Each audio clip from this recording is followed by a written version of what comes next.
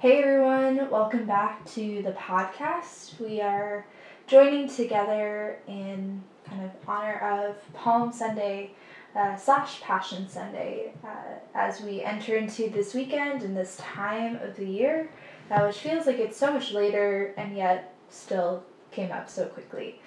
So wherever you are this weekend, whether you're able to join us in person on Sunday, or maybe you're traveling throughout this week and into kind of the Easter celebrations, I'm glad that you're here, and I hope that we can continue to offer space that is important, that is bringing us deeper into a sense of who we are, what our relationship with this idea of church and community is, and what the text invites us to think about.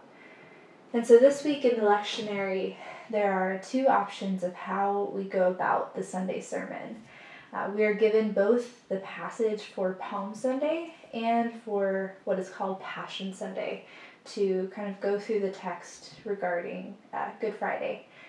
Last year, Ryan focused on Passion Sunday and gave a great layout on Jesus' continued descent to the cross through the passage in Mark about Jesus' betrayal, arrest, and death. And we haven't had an in-person service for Good Friday or Stations of the Cross in the last couple of years with the pandemic, but I definitely encourage you to take some time this week to either re-listen to that podcast, which is called We Make It Holy, or to journey through the Stations of the Cross. And I just want to start by naming how much I appreciate our community and the conversation time that we've been having. I think it truly speaks to a depth we have within this space, and it is one that is unique in so many ways. And I appreciate the fact that we have the space to work things out within and for ourselves in real time, along with the rest of our community. It's not an isolated act, and it's also not a targeted act either, meaning that there's no certain end goal of agreeing or falling in line at the end of the day. And as we've said many, many times before, our goal here is to create a starting point, to lift up what we collectively hold as truth, to say something about human dignity, our relationship to the divine, and explore what is a radical and subversive gospel. So I'll go ahead and read our passage from Luke to get us started. It said, after he had said this, he went on ahead, going up to Jerusalem. When he come near Bethany, at the place called the Mountain of Olives, he sent two of the disciples, saying, go into the village ahead of you, and as you enter it, you will find tied there a colt that has never been ridden. Untie it and bring it here. If anyone asks you, why are you untying it? Just say this, the Lord needs it. So those who were sent departed and found it as he had told them. As they were untying the colt, the owners asked them, why are you untying this colt? And they said, the Lord needs it. Then they brought it to Jesus, and after throwing their cloaks on the colt, they sat Jesus on it.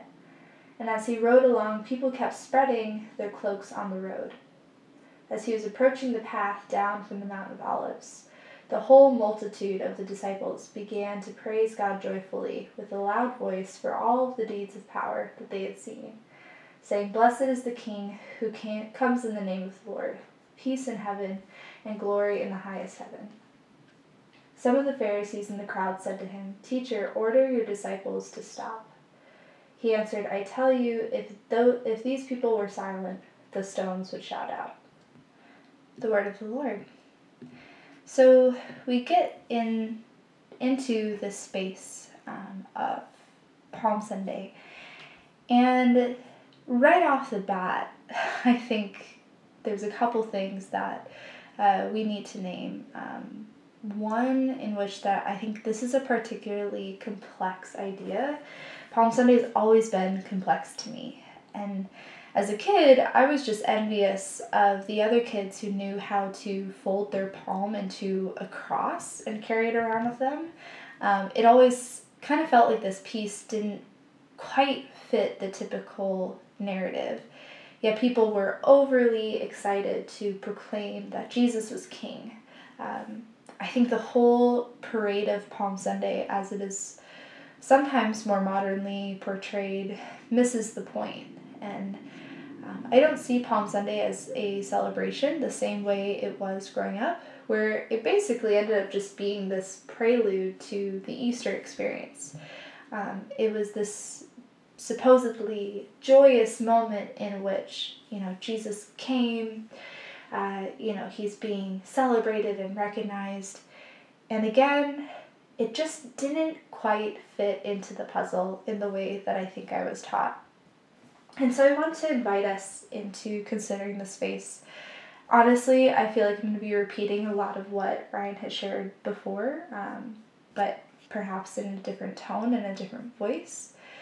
But I do think that Palm Sunday is better understood as a ritual of anticipatory grief and as a political movement. I mean, there's so much within this passage that is important to pay attention to in the political scheme. And so this week of Passover was already an important event in Jewish tradition. This week, even today, is a celebration and remembrance of the Jewish journey into freedom from slavery under Pharaoh. And in Jesus' time and his community, it also ushered in this space of political unrest, as Jews were also recognizing their current status of oppression under kind of the Roman state. And so Marcus J. Borg and John Dominic Crossan argue that this day, or at least this week in Jerusalem, would have seen two processions on opposite sides of the city. One was that of Jesus riding in on a donkey and the shirts off the disciples' backs, and the other would have been a procession for Caesar covered in glittering acknowledgement of imperial power. And there is a stark contrast and difference between what Jesus represented and the power that be. So from the get-go, we can understand this as a political protest, a nonviolent act of resistance, literally happening on either side of the city. And so in many ways, this space did not separate religion and politics, and this conflict remained between imperial and prophetic power.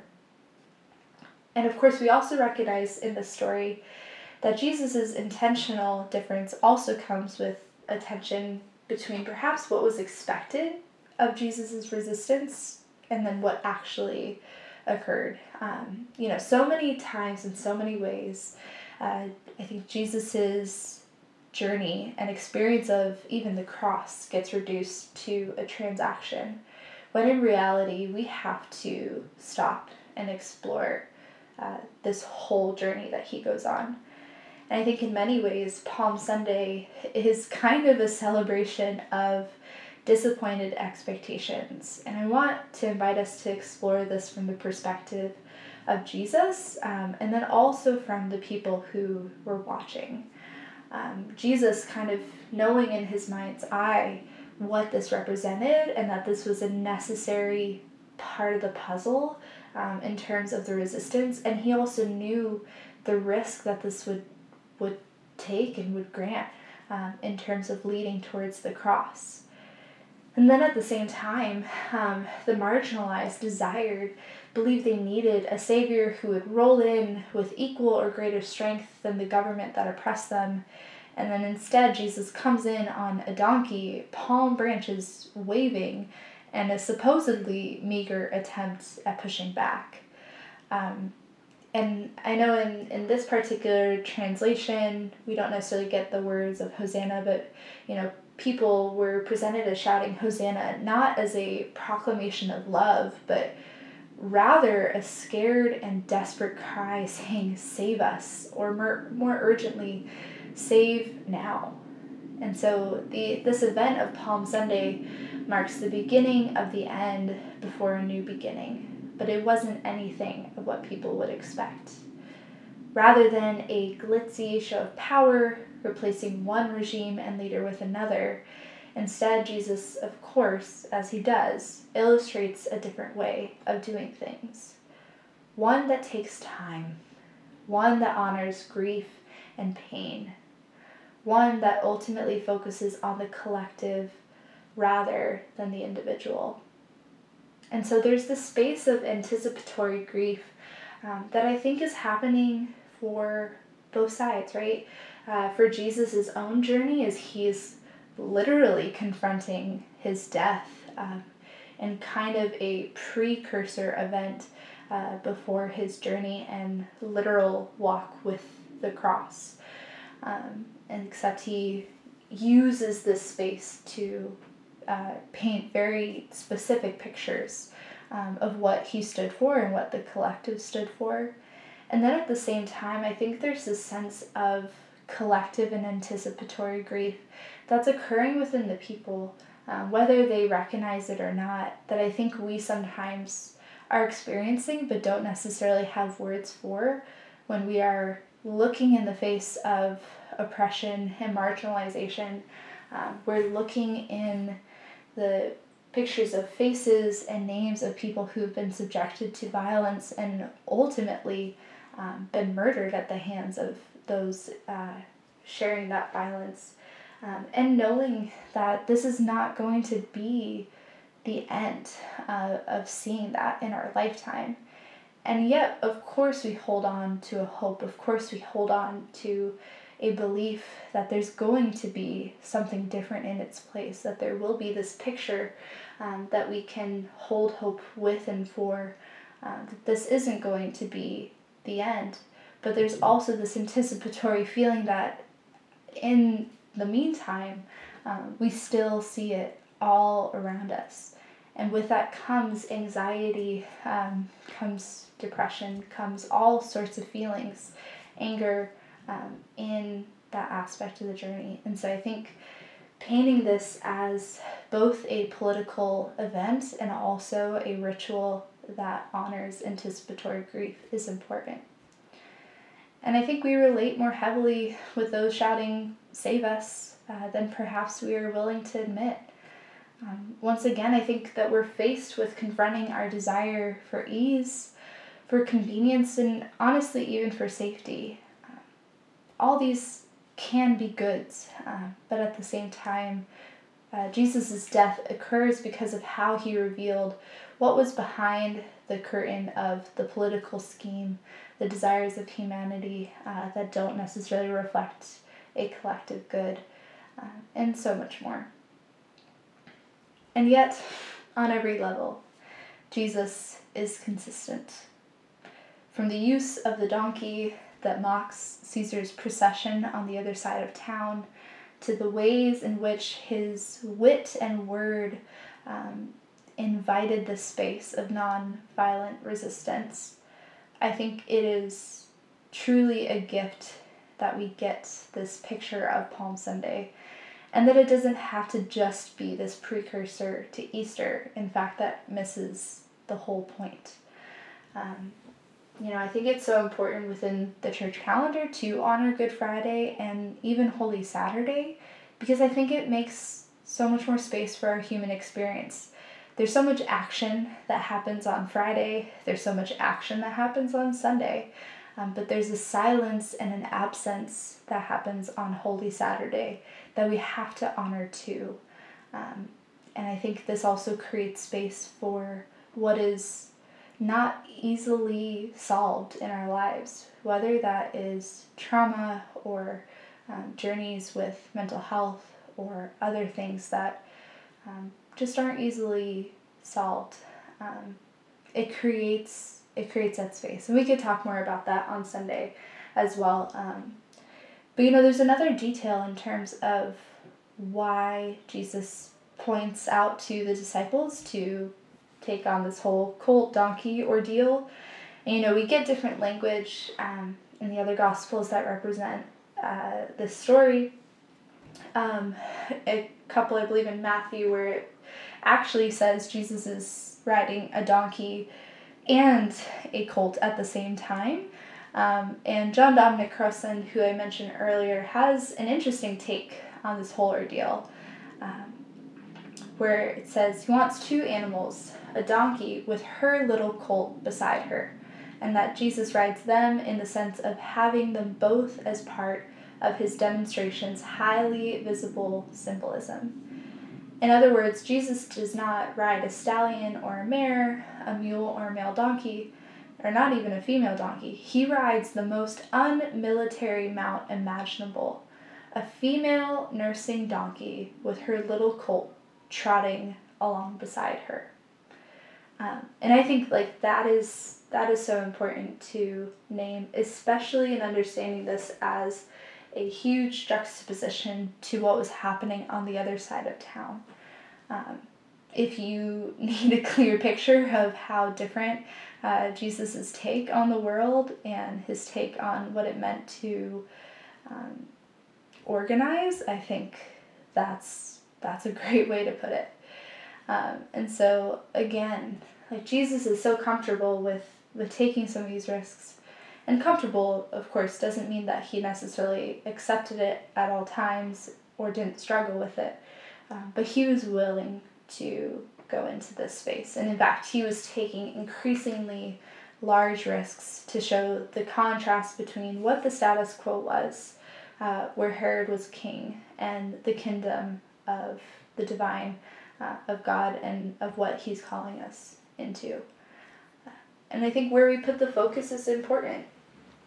Is it the act or is it the impact that necessarily holds the subversive power? And we see kind of displayed throughout this whole thing that both are important, but the impact is what has also brought this piece to be so impactful in terms of our church calendar and church tradition. And again, just to kind of go back into one of the things I was naming earlier, I think we do have to be honest with ourselves. That there are many times perhaps where it would be easier to have a God who made things easier for us. There are so many churches who are skipping ahead to Easter, to the big win, posting all of their marketing for this event and ignoring what it took to get there.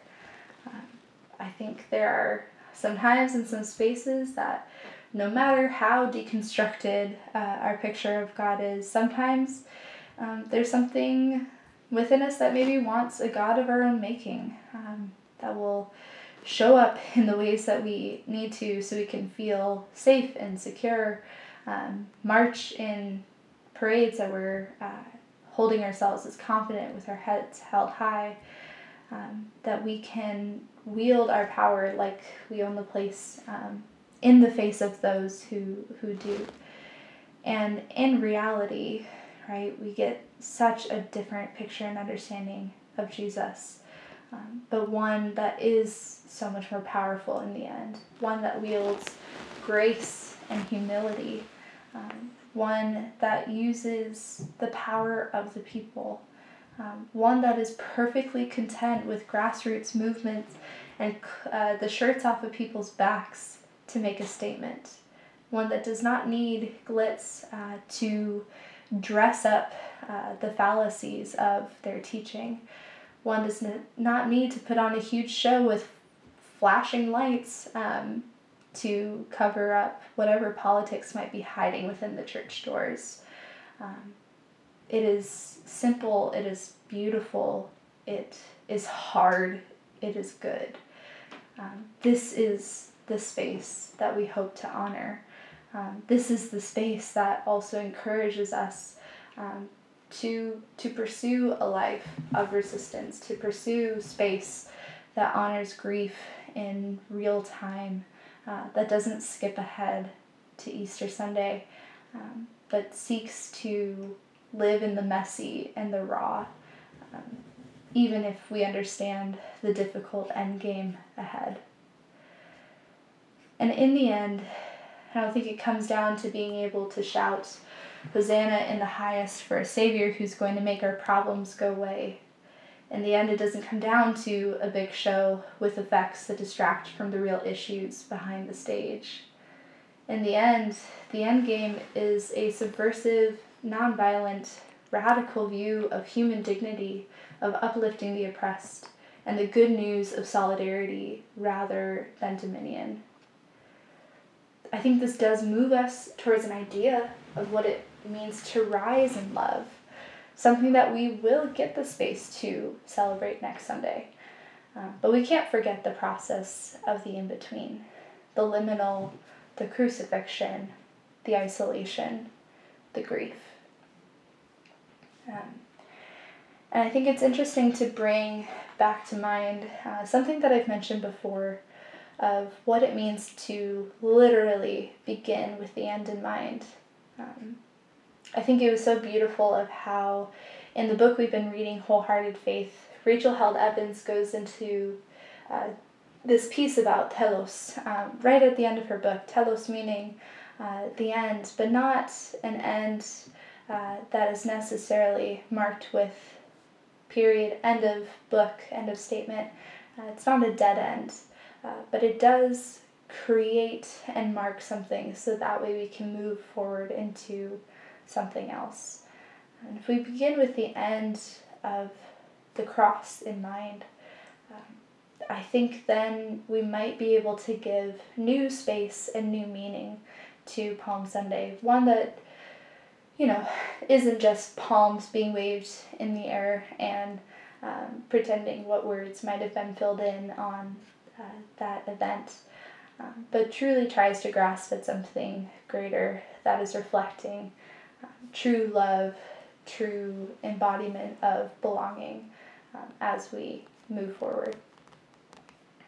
And so I came across this kind of blessing this week as I was working through some different things. And I thought it was so beautiful to acknowledge that language of Hosanna as save us.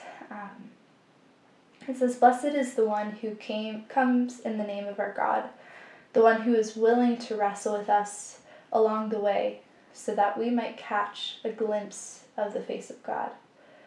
Hosanna, save us. Save us from our distractions. Hosanna, save us, so that we wounded ones might create a pathway capable of carrying us beyond the darkness." That is just a small piece of it, and I will post more of it on the page as well. But I think what I'm trying to get at in this whole mumbo jumbo of the podcast this week, apologies to you all and thanks for hanging in with me,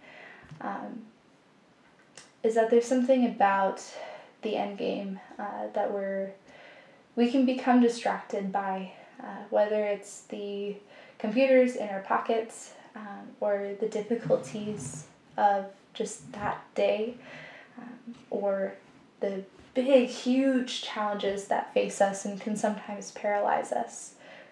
We want to recognize and honor the messy space, the raw, the cloaks that are thrown down on the dirt so that these colt's little feet wouldn't get too dirty. These simple acts that are indeed powerful in and of themselves. So we'll talk more about kind of what Palm Sunday represents for us as a community and for you individually, how we might kind of move our focus a little bit. And then also if there are other things that have stuck out to you or different takes on this day that have become important to you, we want to kind of create the space for that on Sunday. And hopefully something was new and stuck out. And if not, that's okay too. We can rest in a kind of closing perhaps of still this idea of gentle Lent as we enter into Holy Week, that we don't always have to do really, really hard things. It's okay to also take the time and the space to just sit in what is comfortable, but we don't want to stay there either. So again, all that to say, I'm excited to join with you all in conversation on Sunday. Really looking forward to it as we move into Holy Week. And we'll have a whole bunch of resources available if you want to dive more into this week's practices as well. So to close, as always, as we approach this week, may we love God, embrace beauty, and live life to the fullest.